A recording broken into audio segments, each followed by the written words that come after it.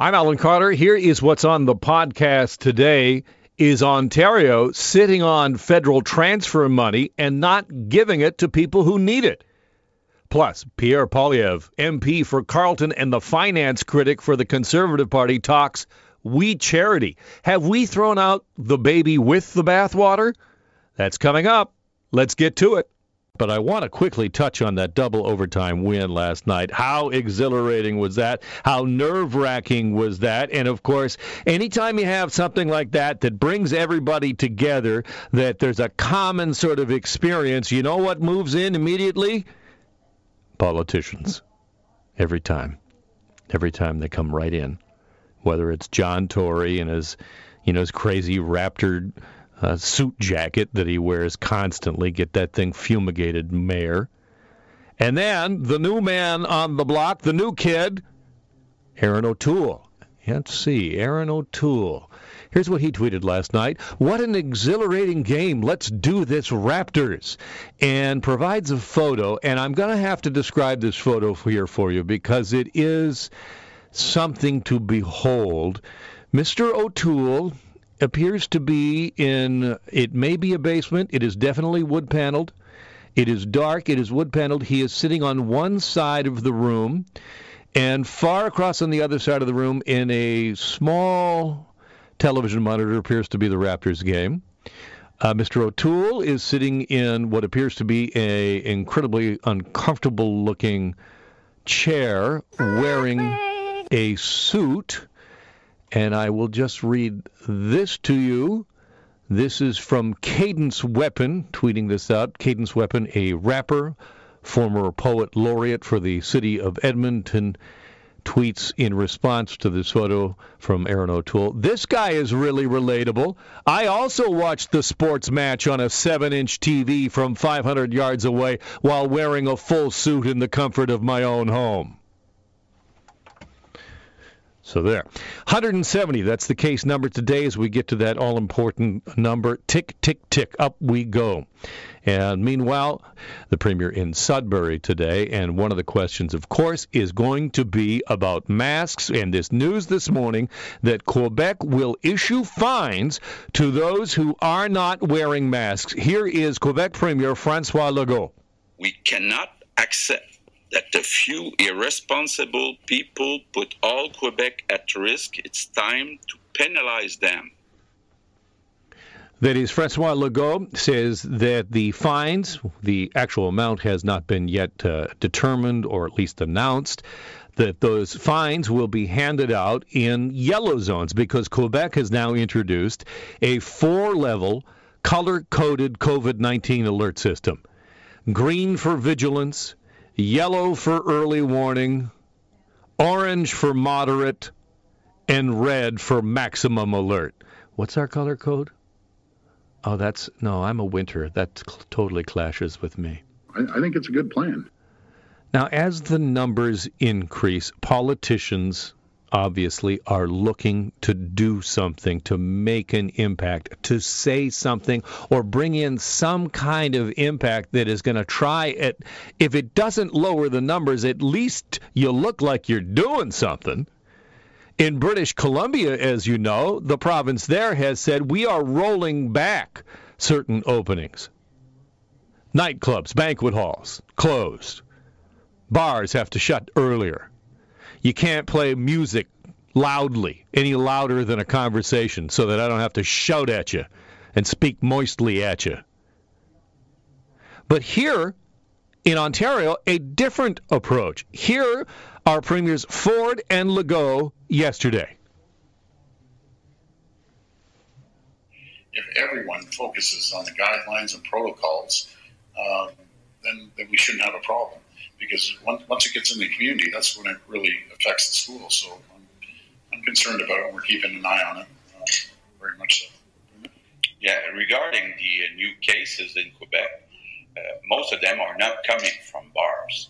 So I think we have to look at real solutions. Right now, main problems are coming from private gatherings. That is Premier François Legault speaking with Premier Doug Ford yesterday as the two held that summit, and François Legault saying The evidence shows it's not coming from the bars. And that is the truth because the numbers bear that out. We know that it is people gathering in parties and in their homes, that is the trouble. And so we absolutely must avoid killing economic activity, or more importantly, closing schools when the science right now is telling us otherwise. For example, this is from Kelly Grant, who is the health reporter at the Globe and Mail, and this is from Twitter just this morning. Kelly Grant writing, I suspect indoor bars and restaurants are not as big a factor as some think, at least so far.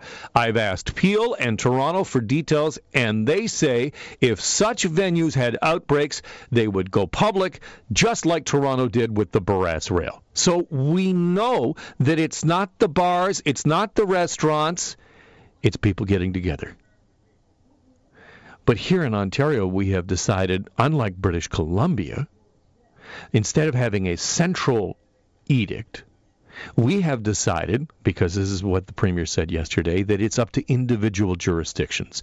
It's up to the individual health units to decide. Like, for example, here's a breakdown of the 170 that I mentioned, 170 cases. Here's your breakdown by public health unit.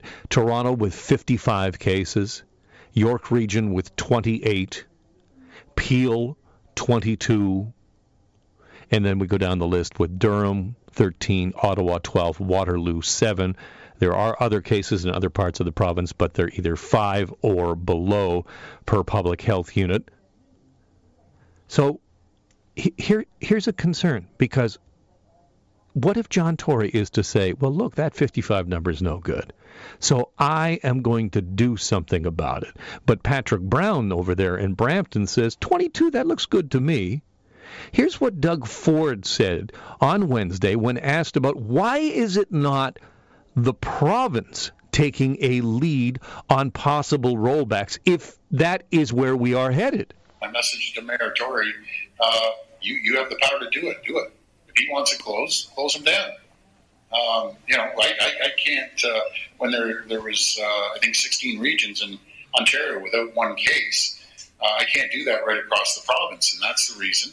We've been going region by region, but all the power to Mr. Mayor Tory, I should say. He knows he has the authority to do it. Do it. Do it tomorrow. Section 22. Close down the bars if you want to do it. And that goes for any other region, be it Ottawa or Toronto or Brampton or anywhere.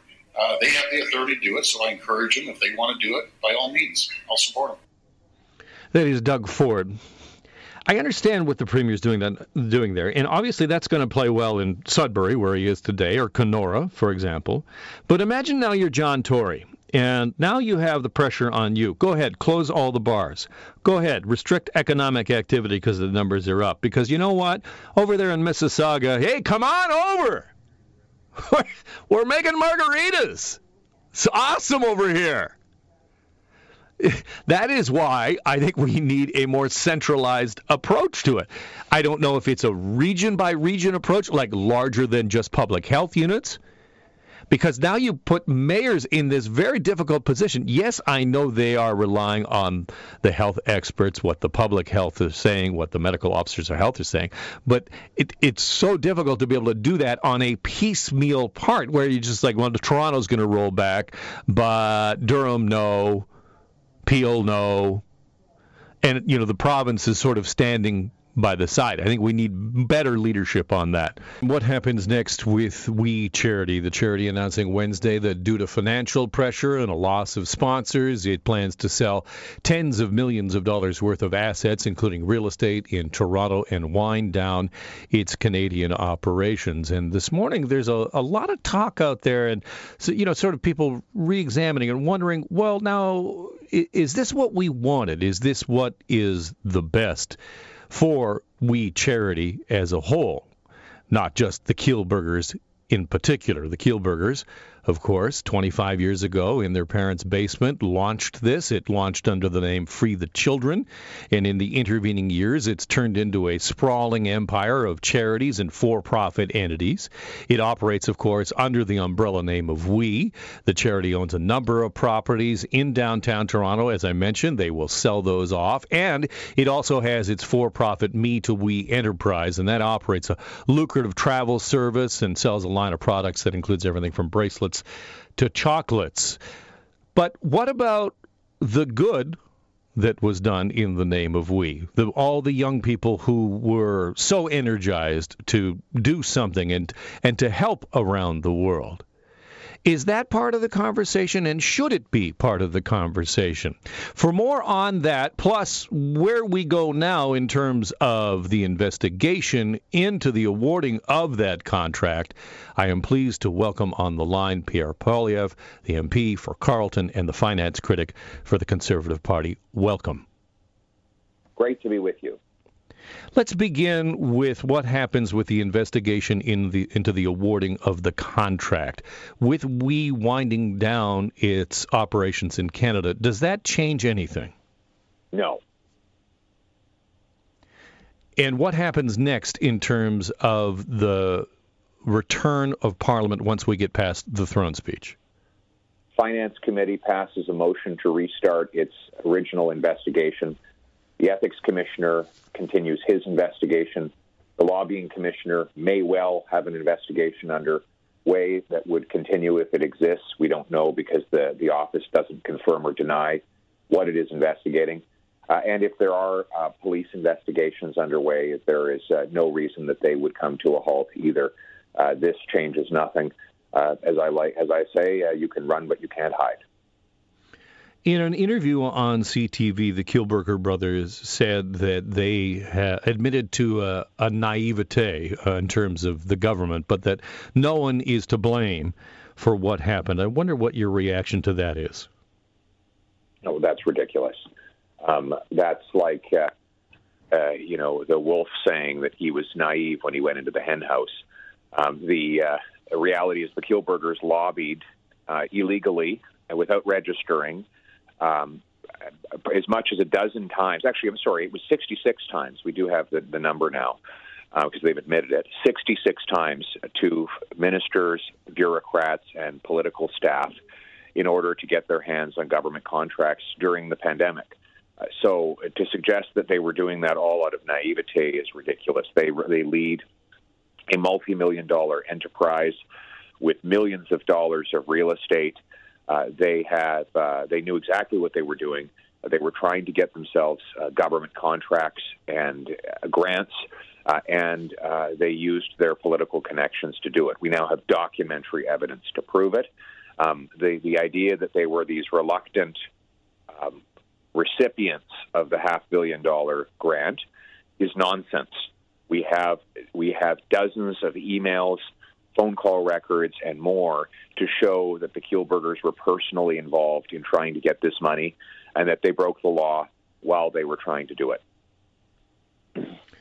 There has been a counter-narrative emerging in the last 24 hours since the announcement of the winding down of the Canadian operations that this is a loss of a charity that was doing good, and that, by this happening that we have lost something that perhaps we shouldn't lose. Your reaction to that? Listen, that will be for others to debate. The bottom line is that this organization received a $500 million grant from Justin Trudeau after they paid his family $500,000 in expenses and fees. There's no doubt that Ministers Morneau and Trudeau broke the law in handing this money out. There's no doubt that the Kielburgers and their organization broke the Lobbying Act by failing to register all of the communications they did with bureaucrats, staff, and politicians in order to get the money in the first place. That's what I know. It is my job to investigate that, and that's what I'm doing. Right now, we don't have the youth grant program that was designed and, of course, single source to We Charity. Should the government Should the government move forward with a program like that administered by the civil service? Well, it's not a real program. The whole thing was a fake. I mean, they called it a paid volunteer program. Think about that for a minute. If you're paid, you're not a volunteer, and if you're a volunteer, you're not paid. It's an oxymoron. The whole thing was cooked up just to give taxpayer money to Trudeau's family friends. There is no program. If they just wanted to help young people work with charities, there's already a program that has done that for decades. It's called the Canada Summer Jobs Program. It basically pays half the wages of students to work at charities and not-for-profits throughout the summer. That program already existed. Every charity in the country knows about it. It has an application portal. It's very simple to use. And if they wanted to encourage more youth involvement with charities, they could have just bumped up the funding for that program. They didn't do that because that would not have allowed them to give the money to their friends, which was the sole purpose of creating this ridiculous scheme. You said in response to my previous question that it would be for others to decide about the charity itself and the works that it did. But the narrative from the Liberal Party and from its supporters will be that we have lost something, and that if we would think, in a larger sense about the volunteering that young people did with we, that there is something to mourn here. And I will ask again, is this what you sought, the winding down of Canadian operations? No, my work was not related to that. But if the Liberals are mourning the loss of the We Charity in Canada, then they should blame themselves. They're the ones that broke the law. They're the ones that came up with this fake program. They're the ones that allowed themselves to be the subject of countless illegal lobbying communications. So if there is a loss of opportunity for young people, then Justin Trudeau should look in the mirror and blame himself for that. Pierre Poilievre is the MP for Carleton and the finance critic for the Conservative Party of Canada. Thank you so much for being on the program today. Great to be with you. That's the podcast for today. Don't forget to catch the Alan Carter Show weekdays starting at noon.